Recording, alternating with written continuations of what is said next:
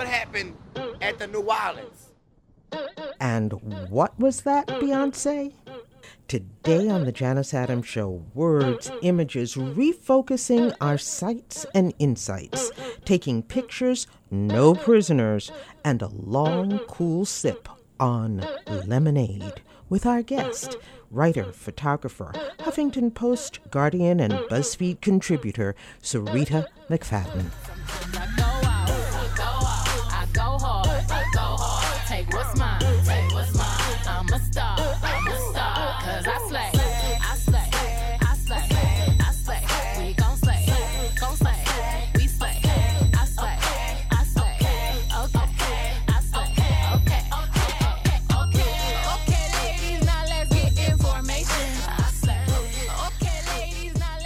First, the news.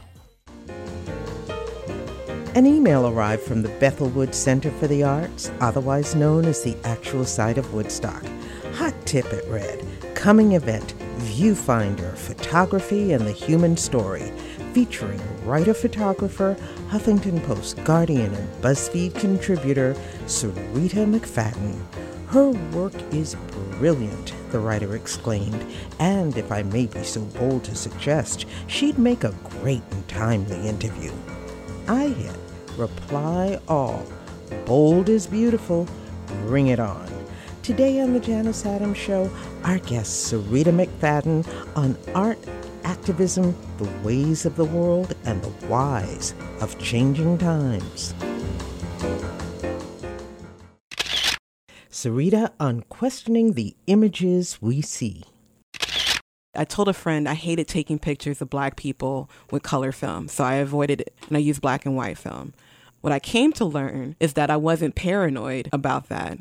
Kodak didn't design the film stock to read darker skin, and the only reason why you started to see improvement in their film stocks is that a chocolate company and a furniture company complained that their film did not read the varieties of brown, dark brown, chestnut, and walnut. So Kodak had a memo, we have to change the film stock to actually capture darker brown tones. And the memo infamously titled, "To Light the Dark Horse." As you arrived in studio today, we noted the weight of your backpack. And you quickly said that it was loaded with books because you were doing this, that, and the other. And you made the comment, I don't go anywhere without a book of poetry. What's the book of poetry you're reading now? Ooh, it is Arcelis Girmay, and it's the Black Maria. It's her third collection of poetry. Arcelis Girmay is, I believe, Eritrean American background. She is a brilliant and beautiful and thoughtful writer. She won Kingdom Animalia is a book of hers that won a National Book Critics Circle Award. I want to say about 3 years ago that I swore by, or still swear by. But the Black Maria, she's looking at connections between the diaspora and certainly and Black bodies. And it's very elegiac. It's very dark. But it also is such a zeitgeist and particular representation of our time right now in terms of looking at what seems to be a perpetual moment of state violence against young Black boys. And her poems are speaking to that. She just became a mother. They're touching and they're very hard and brutal, but beautiful to read. And if you had to put an iconic photo in your backpack along with your books, what photo would that be? Oh, that's really hard. I mean, I guess it would be, why am I blanking on a photographer? But it's a black and white photo from 1965 from the Selma marches. And it's a pretty famous photo, and it's shot from a wide angle where you see the marchers moving forward. It's the ribbon of marchers. It's the ribbon of marchers, and it's a super overcast sky, and you can see how it's an arc moving forward, I think that would be my photo. That would be one of them. There are just too many to choose from. It'd probably be a Carrie Mae Weems. Yeah, there's just so many photographers and so many images you collect. But that was the first one that came to mind, the idea of moving forward. So who is Syreeta McFadden, and what brings you to words? That's a really hard question. I'm a storyteller. I guess it wasn't that hard. I'm a storyteller. I'm a witness. I am concerned with the spiritual, cultural, creative life of the American citizen. And what made you first decide that you were going to work with words? I was a kid. I was really young. So I would say when I was like 7 or 8, and I'm reading children's books. And the children's books I had, I exhausted them. I was a very avid reader. And I didn't see enough representation of someone who looked like me in the books. This was a considerable amount of time because considerable amount of time ago. So I tried to write my own book. I drew the pictures, changed I made my own little children's book because I wanted to see me represented in the narratives. And I think that's been my driving force is using images, be it through photography or words, to try and make sure that my stories or the stories I'd like to see reflected in the world are represented. So that's probably the thing that started it all. In photography, what brought you to photography? A similar thing, a similar impulse. I had felt that I didn't... Actually, the impulse was slightly differs in the sense of like I didn't necessarily see how I was represented. I didn't like how I was represented. I was reading newspapers, seeing books, and certainly a lot of the pictures that were taken of me growing up in the 80s and the 90s, I didn't like how those images represented me or my family or my community. I grew up in a working class community, poor working class community in Milwaukee, Wisconsin. And so I took to photography because I had control.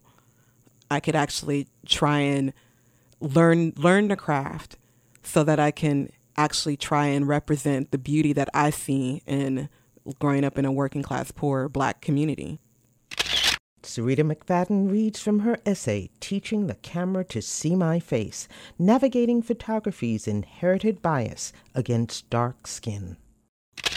My mom had saved up quite a bit of money to try and create a pastoral scene of domesticity of our rough and ragged family to give to loved ones. I just couldn't understand how the camera could get us so wrong. Photography is balancing an equation between light and documentary, beauty and storytelling, honesty and fantasy. The frame says how the photographer sees you. I couldn't help but feel that what the photographer saw was so wildly different from how I saw myself. Is that how you see me? Could you not see blackness, its varying tones and textures? And do you see all of us that way? What made you write that essay? I got really frustrated with digital cameras and white balance. It was New Year, let me not necessarily go into the long story, but the short story of it is that the digital film, like digital cameras, camera phones, in terms of how they read light and dark or dark skin and darker settings, seemed in the 21st century, somehow our technology still behaved very similar to how film stocks work. And so I was really frustrated by that. And I wanted to explore what that meant. I wanted to go backwards and think about that. talk about film stock for a moment? Because I remember a film that I was involved in working on many years ago called Ganja and Hess. And the filmmaker, wonderful filmmaker, Bill Gunn, he actually went to Japan to find the right film stock because then, and I believe still to this day, American film stock does not capture the varieties and the skin tones, and it does a funny thing to black skin tones. Yeah, well, it was also my theory, like my running theory, because I refused to, like, I told a friend I hated taking pictures of black people with color film. So I avoided it. When I used film, I would avoid using film, using color film, and I used black and white film. Just because it allowed, like the grayscale, you had a little bit more manipulation and control. What I came to learn is that I wasn't paranoid about that.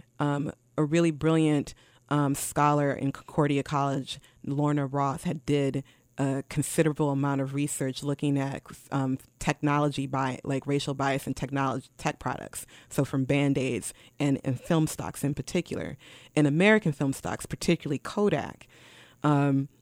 Until like maybe the late 90s, or even let me be generous, a little bit before that, they realized that they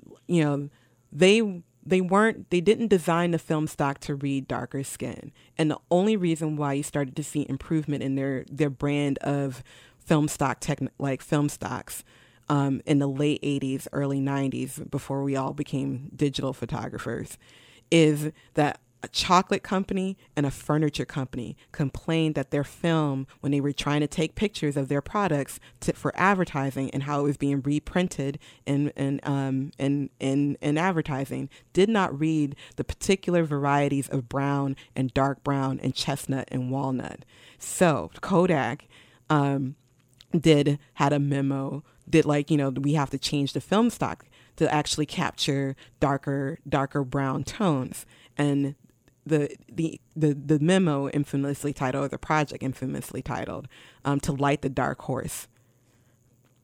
And what we learn is that, and then there were these Shirley cards, and these photo cards in particular, had basically these test prints that you would do to try and test the color technology and its stability of capturing a proper color image. They always used white women. All the women were always white. So until the late 90s, once they realized that the market of commercial photography and commercial film stocks that families are using all the time isn't necessarily truly representative of the color variety and texture and skin texture and light and lighting conditions that are generous to people of color. They had to make an adjustment. They had to actually change the figure for which they metered and measured their light to a skin tone that is more neutral, which meant that they needed to look at people of color. Fujichrome, the Japanese, they understood that the technology that Kodak and Polaroid were using did not necessarily wasn't very charitable to Asian skin tones, which have like a kind of yellow underneath it, like a yellow undertone. So they made their own film, and their film, I found, and I was explaining this to a friend, when I decided to start shooting color, I would only use Japanese film. I would only use Fuji, because it would there was a vividness rather than a flatness that the Kodak film was doing. And what's weird is the algorithm of digital cameras were still mimicking what the film stocks do. And I think now we're seeing a lot more innovation in terms of how to represent darker skin with a kind of richness that is similar to how we see with our own eyes in the last 2 or 3 years. I find that very interesting on a couple of levels. So Kodak didn't care about the misrepresentation of people of color, but when the advertisers complained about furniture of color, it became an issue. It's also interesting that Kodak is from Rochester, and Rochester is hurting right now because Kodak, its number one industry, has seriously gone down. Yeah. The other thing that strikes me is that you mentioned that they were using these cards and the images had to be of white women. Mm-hmm. And that was the icon that they used to normalize their space. There is a book titled All of the Women Are White, All the Blacks Are Men, but Some of Us Are Brave. You've been very brave in your choice of essays to write. Is there a pivotal moment that told you you weren't going to be able to do it the same way as everybody else as a storyteller? No, I don't know. I can't isolate a pivotal moment. I just know that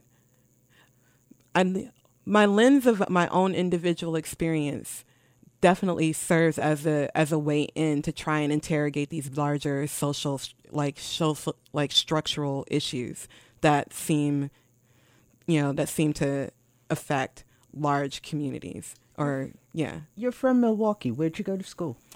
I went to public schools in Milwaukee.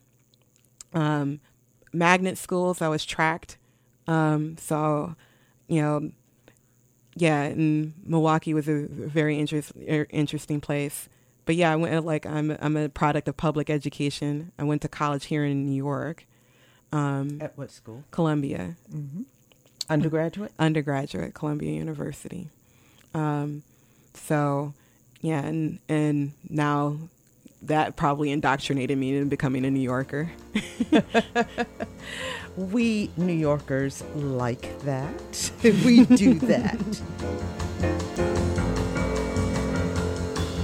More from our guest, writer-photographer Syreeta McFadden on The Janice Adams Show after the break.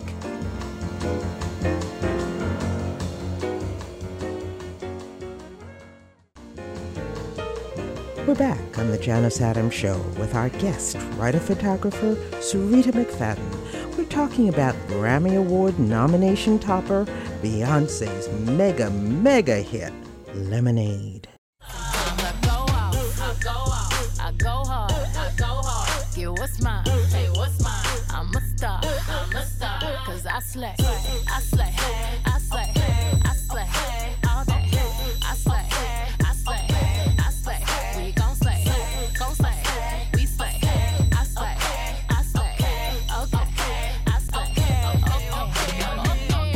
okay, ladies, now let's get information, cause I slay, okay, ladies, now let's get information. This is from Beyonce's Formation reclaims Black America's narrative from the margins.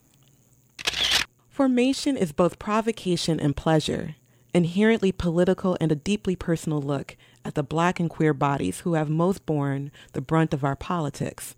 All shapes and shades of Black bodies are signaled here and move, dare we say, forward, in formation. Even the song's subtitle is subversive, winking at how we have constructed our identities from that which we were even allowed to call our own. Formation isn't Beyonce's first foray into the political, but in her latest collaboration with director Melinda Matuskas. Beyonce's narrative and aesthetic comes in sharp relief. The video articulates multiple identities of Southern Blackness, while social critiques of the nation's crimes against its darker-skinned citizens acts as ballast. Bookended by the flooding of the city of New Orleans after 2005's Hurricane Katrina, and by which the city's Black residents were disproportionately affected, and a Black child in a hoodie dancing opposite a police line, and a quick cut to graffiti words, "Stop shooting us," Beyonce morphs into several archetypical Black Southern women. The potency of Formation doesn't come from its overt politics. It comes from the juxtaposition of lyric with the images, which organically present Black humanity in ways we haven't seen frequently represented in popular culture or art. Let's talk about that piece that you wrote on Beyonce. Where does it go next after what you read for us? Well, I talk a lot about how, and particularly Formation back in February when that video was released, how specific the image vernacular of Blackness was represented, a really wide spectrum that cut across class as well as other experiences. So I really, and it was beautiful to see it all kind of uniform, because a lot of people think about Blackness and Black humanity in really isolated spaces. So it was really compelling to look at the images of seeing how there's a conversation and a provocation about or an alignment to Black Lives Matter, and thinking specifically about police violence in Black communities. It was very particular about Black beauty, about colorism, and within the Black community, and trying to, like, where there has been a kind of divide around light-skinned Blackness and dark-skinned Blackness, and trying to equalize that conversation and say that there is a much larger American Black family. And then there's the spirituality, Southern spirituality, that is really specific and represented from Africans who were brought to America, who tried to retain some degree of their spirituality that is specific to from the continent, but also remade it into a kind of folk religion and folk art. So you see signifiers of that. You saw signifiers of a very specific New Orleans kind of culture represented there. You saw working class. You saw band. You just saw all of it together, and it was the water and how and Beyonce as a creative, she uses water a lot. Water is a very specific imagery, and it was in the echo of the water of the immersing a police car with her body, and the particular dress and aesthetic of it very much spoke to, some echoes of a very not maybe a Yoruba deity, but it had connections to a larger diasporic Blackness than West African the West Yoruba. African, than I've seen mixed and played with in pop music. In your mind, why is it called lemonade? Because you're taking bitter and there's alchemy with it. It's brilliant. Lemon is a purification. Lemon does a lot of as a anti-inflammatory. It's meant to heal, and to mix those two things together, it's an extended metaphor of Black identity in America. This is from What Does It Mean to Survive Your Own Lynching? On August 7th, 1930, 3 Black teenagers were lynched in Marion, Indiana. James Cameron was one of them. Lynching in the American imagination is considered to be solely the provenance of Confederate racism, one of the most prominent examples being the 1955 murder of 14-year-old Emmett Till in Mississippi. Yet the most notorious lynching imagery prior to Till came from Union towns: Duluth, Minnesota, Cairo, Illinois, Omaha, Nebraska, and Marion, Indiana. It is Beitler's photograph in particular that has served the most glaring visual reminder of the country's decade-long spectacle of racism and public murder. The photo of the lynching of the 2 Indiana teenagers would never grace the pages of the local paper, but the image is everywhere. It was Beitler's photograph that inspired Abe Meeropol to write his anti-lynching poem, Strange Fruit, and in 1936, which Billie Holiday would later record and make famous. Just last month, a decade-old mural adaptation of the photograph in Elgin, Illinois, which features only the faces of the white participants, came under public scrutiny and as people discovered the image's origin. I can't say exactly when I first encountered the image. It might have been as an undergrad at Columbia in the library of the Black Students' Lounge as I thumbed through a copy of Ralph Ginsberg's 100 Years of Lynching. But my understanding of its significance came in the late summer of 1996 when I visited America's Black Holocaust Museum in my hometown of Milwaukee. When we entered the main exhibition room, there was a built-to-scale rendering of Beitler's photo, made out of wax, including facsimiles of Shipp and Smith hanging from a tree. Did you know that there was a third boy that they tried to lynch that night? Our museum guide, a tall but frail older man, asked us, his voice warm and gravelly. We didn't. Our guide went on to explain that there were actually 3 ropes strung on the maple tree in Marion on the night of August 7th, 1930. A third teenager had been dragged from his jail cell to the courthouse square. His name was James Cameron, and he was the only known person to have survived the lynching in America. We were standing right in front of him. What does it mean to survive your own lynching? What does it mean to you that you saw that image of the lynching that James Cameron survived? I had to process it. I couldn't understand what the image I was seeing. And I couldn't understand that that nearly 20 years ago, I was standing in front of the man who survived that. I had to, and So you met him? I met him. And what did I met him 20 years ago he created a museum called America's Black Holocaust Museum, which is closed its doors about 8 years ago. But the museum is important in a sense that he had survived this atrocity and had the vision after a visit to Yad Vashem in Israel, which is the Holocaust Museum in Israel, that he knew and understood that we needed space. Black Americans needed space to process the kind of atrocity and violence and understand our history in America.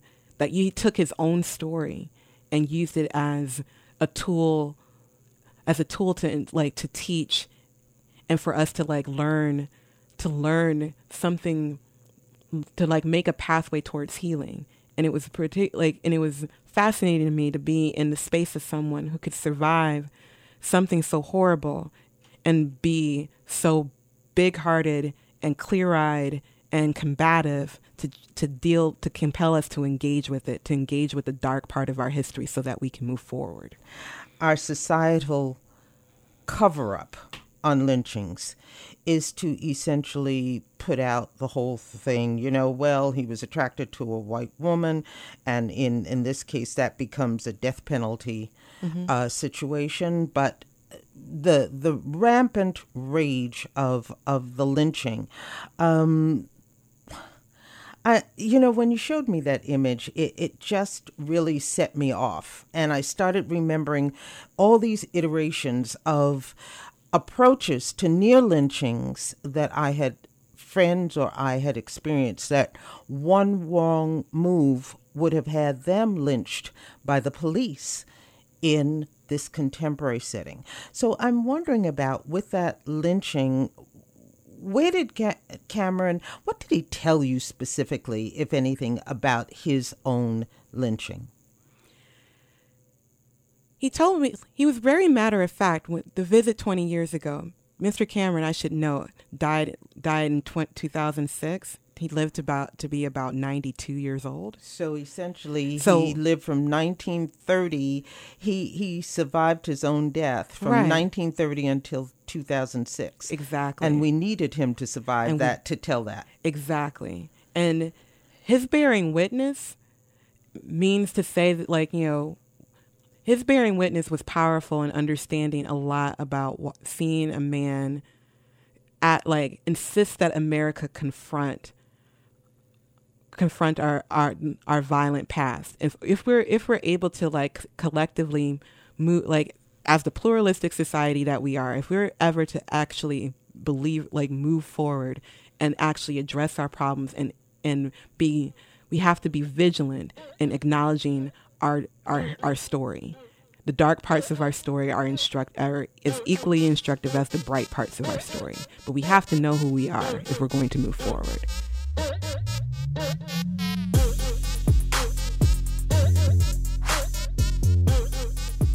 More from our guest, writer, photographer Syreeta McFadden, on the Janice Adams Show after the break. I got hot sauce in my bag, swag.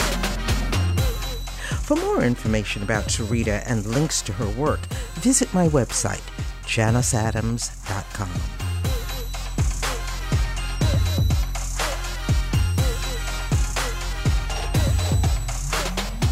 I might get get your song played on the radio station. 'Cause I slay. I might get your song played on the radio station. 'Cause I slay. You just might be a black Bill Gates in the making. 'Cause I slay. I just might be a black Bill Gates in the making. I want it. Start yellow, want it. I dream it. I work hard. I grind till I own it. I twirl on my haters. Albino alligators. El Camino with the CeeLo. Sipping Cuervo with no chaser. Sometimes I go out. I go hard. Take what's mine. I'm a star. 'Cause I slay.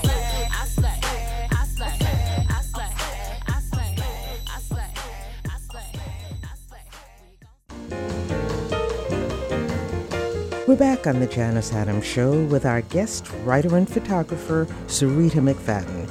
She contributes to the Huffington Post, The Guardian, and BuzzFeed. Here she is, reading. Black Bodies and White Words, or Why We Need Claudia Rankine. There is a cartoon circulating right now of two people holding protest signs. One is black, the other is white. The black figure holds a sign that reads, I can't breathe. The white figure holds a sign that reads, I can't see. Recently, I have encountered many discussions reflecting the subtle wisdom of that cartoon.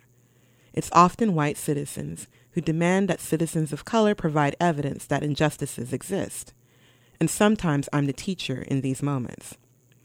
As shorthand, I refer friends, allies, enemies to Claudia Rankine's National Book Award nominated Citizen to help them navigate the complex waters of how racism is lived, seen, and felt by Black Americans.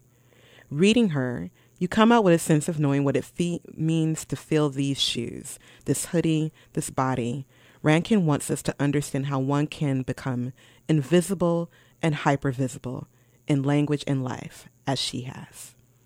Years ago, unknown to many people outside the particular universe that is modern American poetry, there was a very public debate between Rankine and Tony Hoagland about Hoagland's 2002 poem, The Change. Here's a sample. Remember the tennis match we watched that year?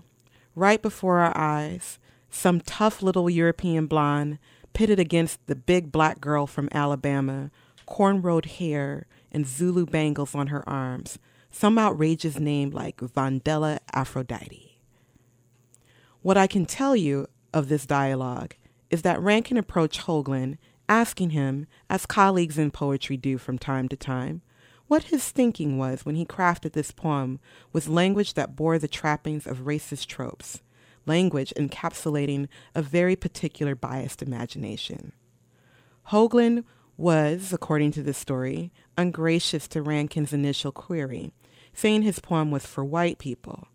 Rankine, a gifted and considered thinker, did what most of us hope to do in the face of this kind of interaction. She wrote him a letter, explaining how she received the poem and how she was troubled by his flippancy and condescension. In response, Hoagland called her naive about the realities of American racism. Hoagland's poem in many ways is the manifestation of white supremacy and class anxiety, and my response to it remains complicated. The change is both racially complex, Hoagland's words, and racist. I don't know if that's an achievement, but I find it indicative of an aspect of the culture wars we're witnessing today.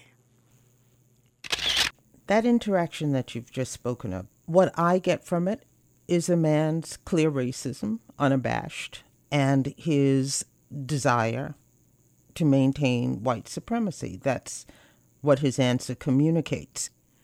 I also read it as a very specific white male identity that is committed to his privilege. He didn't, and that condescension and derision that Rankine experienced says a lot about how he did not view her as colleague, as equal, in having and engaging in a serious dialogue and discursive dialogue about what his intentions in writing the poem even meant. There was no respect there. So there's besides his own unchecked bias, besides the fact that he didn't he isn't interested in doing that kind of interrogation to see why why someone of color, why a black woman would receive that poem, or any black person would receive that poem that way. Or that she should actually just accept that answer on its face. Right. There, like the fact that he didn't view her as an intellectual equal to be actually to engage in a conversation, to like his answer was sufficient enough. He did like that's the thing that's so galling about the story and that interaction. I hadn't heard it before, but when I heard that, I was also thinking about how black writers are received. And if we had given that answer, it would be showing us to be limited, our market to be fragmented, all those kinds of words that are heard all the time. And black writers so often have to keep going and saying, no, our work is universal. Mm-hmm. And Hoagland feels no such compulsion. He just is, and it's for me, or it's a white poem. So what, in your mind, does it mean to be a white poem? There's this language of universality that whiteness assumes and there's a conversation in there about space. And,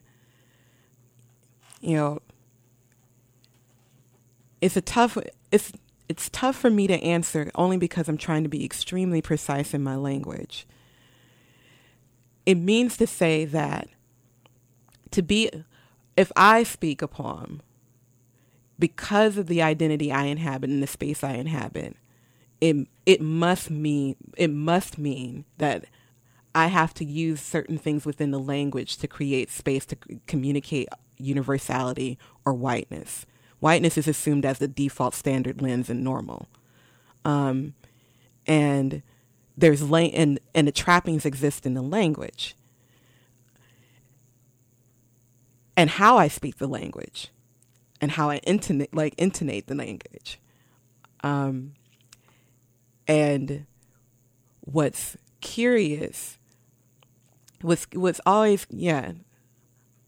curious is the presumption that, or the presumption we all buy into, is that this lens that flattens identity to such a degree, means to say that it's white. White doesn't complicate. White doesn't discomfort. It's writing a poem about, certain banalities of life that is absent any real conflict and experiences that actually speak to, living in a pluralistic democracy. I was interested always in the dictionary definitions of black and white.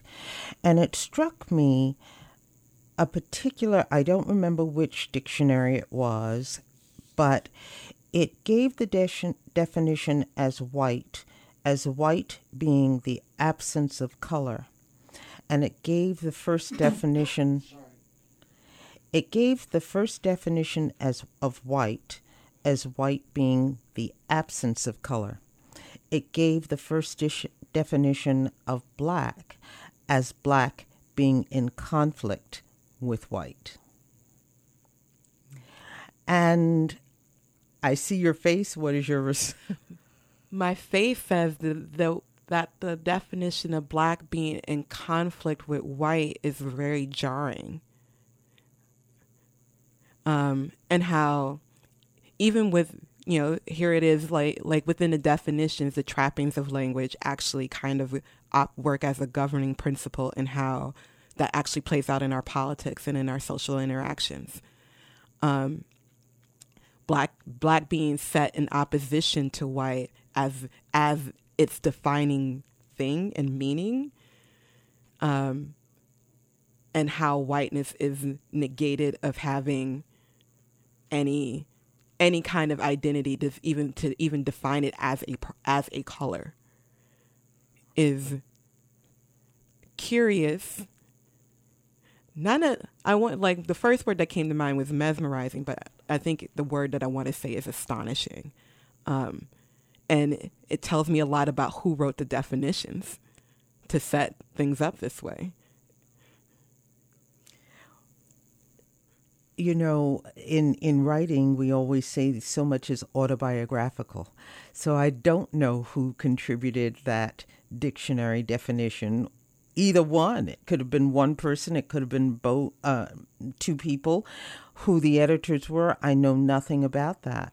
What I do know is that it is telling, and it does sound very autobiographical of both its writers and its editors. Absolutely. It also speaks to power in terms of who has the authority and who has the agency to actually craft a definition for which all of us have to embrace and accept and operate within those rules. So this essay is called Black Bodies and White Words. What made you write it? I was doing a review of Citizen, actually, but by the time that I was writing that review of Rankin's Citizen, a lot of work had been written about Citizen, and but it was also coming at a time where we were starting to see the intensity and ascendancy of the Black Lives Matter movement, and a lot of fellow Americans who aren't necessarily completely comprehending the kind of urgency that was taking place with, I think at that point we were seeing over nearly 100 days of consistent protests in the Ferguson, Missouri community in the wake of the death of the shooting death of Michael Brown. And so there was a lot of folks who were trying in the American social, political, cultural landscape that are really trying to unpack what the demand is, or what the conflict is, or why Black Americans were voicing the outrage of what seems to be what is a systemic injustices between, or not even systemic injustices, but what it seems to be an epidemic of state violence against Black and brown people. And what was provocative, Rankin's Citizen was probably the most clarifying thing to read. And, there were a lot of writers to read, but Rankin's Citizen created space for us to kind of process what it means to be a woman of color, a Black woman, or a Black body occupying and moving in white spaces, so that white folks can actually she writes with this ubiquitous you voice, which is brilliant in the sense that once you're immersed in the quiet contemplation that she drills in, you can be anyone. The book reader, could be of any identity, but because it's in the second person voice, you become her. So you are able to experience what the levels of microaggression and small little slights and racism, and certainly also what it means to feel this particular what Black Lives Matter means. So it was very clarifying, and I wanted to communicate that to folks. Black Memoir in 2015, the year America broadened its canon. I am a chronicler of Negroland, a participant observer, an elegist, dissenter and admirer, sometimes expatriate, ongoing interlocutor. Margot Jefferson declares in her book, Negroland. She laces her account with bite and humor and rigorous depth. Her work juxtaposes historical ephemera with a comprehensive portrait of mid-20th century Black life. She depicts a people who bought into a myth about perfection and place, hoping their conduct would lead to a Black personhood being accepted by the white American majority. And Jefferson indicts herself and her family for embracing these very tenets. Meanwhile, the poets Tracy K. Smith and Elizabeth Alexander debuted memoirs that are more straightforward in purpose, tracing the contours of their particular lives without explicitly reaching out to their social positions. Alexander's book crafts a portrait of her husband and the intensely creative, artful life they built together before his sudden death. Meanwhile, Smith, a child of the post-civil rights era, explores her relationship with her mother and offers a coming-of-age awareness, of her Black American upbringing in Northern California, negotiating the split between identities and privileges. The struggle to get to this point in American letters has been a long one. Phyllis Miracle Wheatley was just 7 years old when she was purchased by a New England couple in 1761. The parents were so taken with the child that they did a thing then forbidden and taught the child to read and write. As an adult and still a slave, Wheatley became a poet. She was the first published Black writer in America and the second woman. Very few people remember this fact. In fact, most only remember it because the poet June Jordan wrote an essay about Wheatley in 1985. Wheatley's poems were highly autobiographical, which made them the closest thing to the first Black memoir on these shores, yet it took 200 years for Jordan's essay to install her properly in the canon. Your essay, Memoir 2015, you say the year America broadened its canon. And I'm sure there are books that you will list in that, as you already have. But what has that done to your canon in 2016? It's a signifier to let us know that we have space. I mean, there's space in terms of my canon. Mm-hmm. It just means your memoir that you would write in 2016. You know, I'm still trying to figure it. 2016. I'm still trying to figure it out. This is like the wildest year I've ever seen on record, you know, and lived through. I'm really trying to figure it out. And what in terms has made it wildest for you? I mean, it's watching. It's as far as memoir and trying to understand 2016, it's the paradoxes of being American. Like everything's in opposition, and as much as we're trying to like advance forward, there's something that's like holding us back. It's retrograde. There's something weird about our culture where I'm seeing Black success, but I'm also seeing rampant Black death. I'm seeing within the national landscape and conversation particularly around the national campaign, the presidential campaign.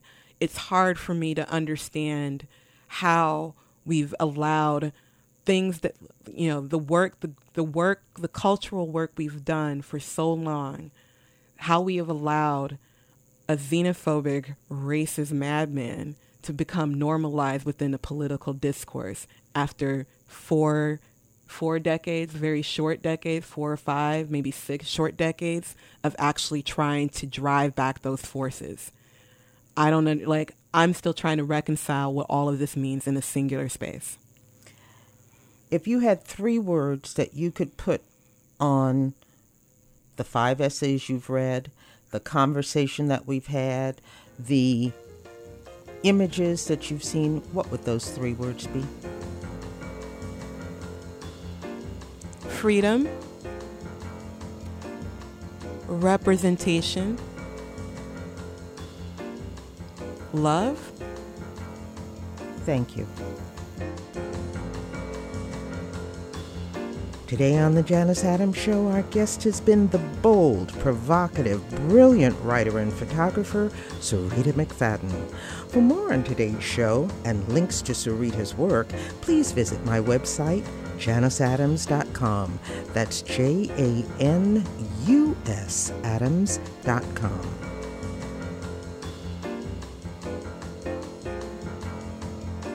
Music heard on today's show, Gene McDaniel's Compared to What, performed live by Les McCann and Eddie Harris at the Montreux Jazz Festival, June 21st, 1969, and Beyoncé's Lemonade. From the studios of WJFF Radio Catskill, our thanks to our guest and to you for joining us today. I'm Janice Adams. I got hot sauce in my bag, swag. I dream it, I work hard, I grind till I own it. I twirl on my haters, albino alligators, Uncle Nino with the CeeLo, sipping Cuervo with no chaser. Sometimes I go out, I go hard, take what's mine, I'm a star, 'cause I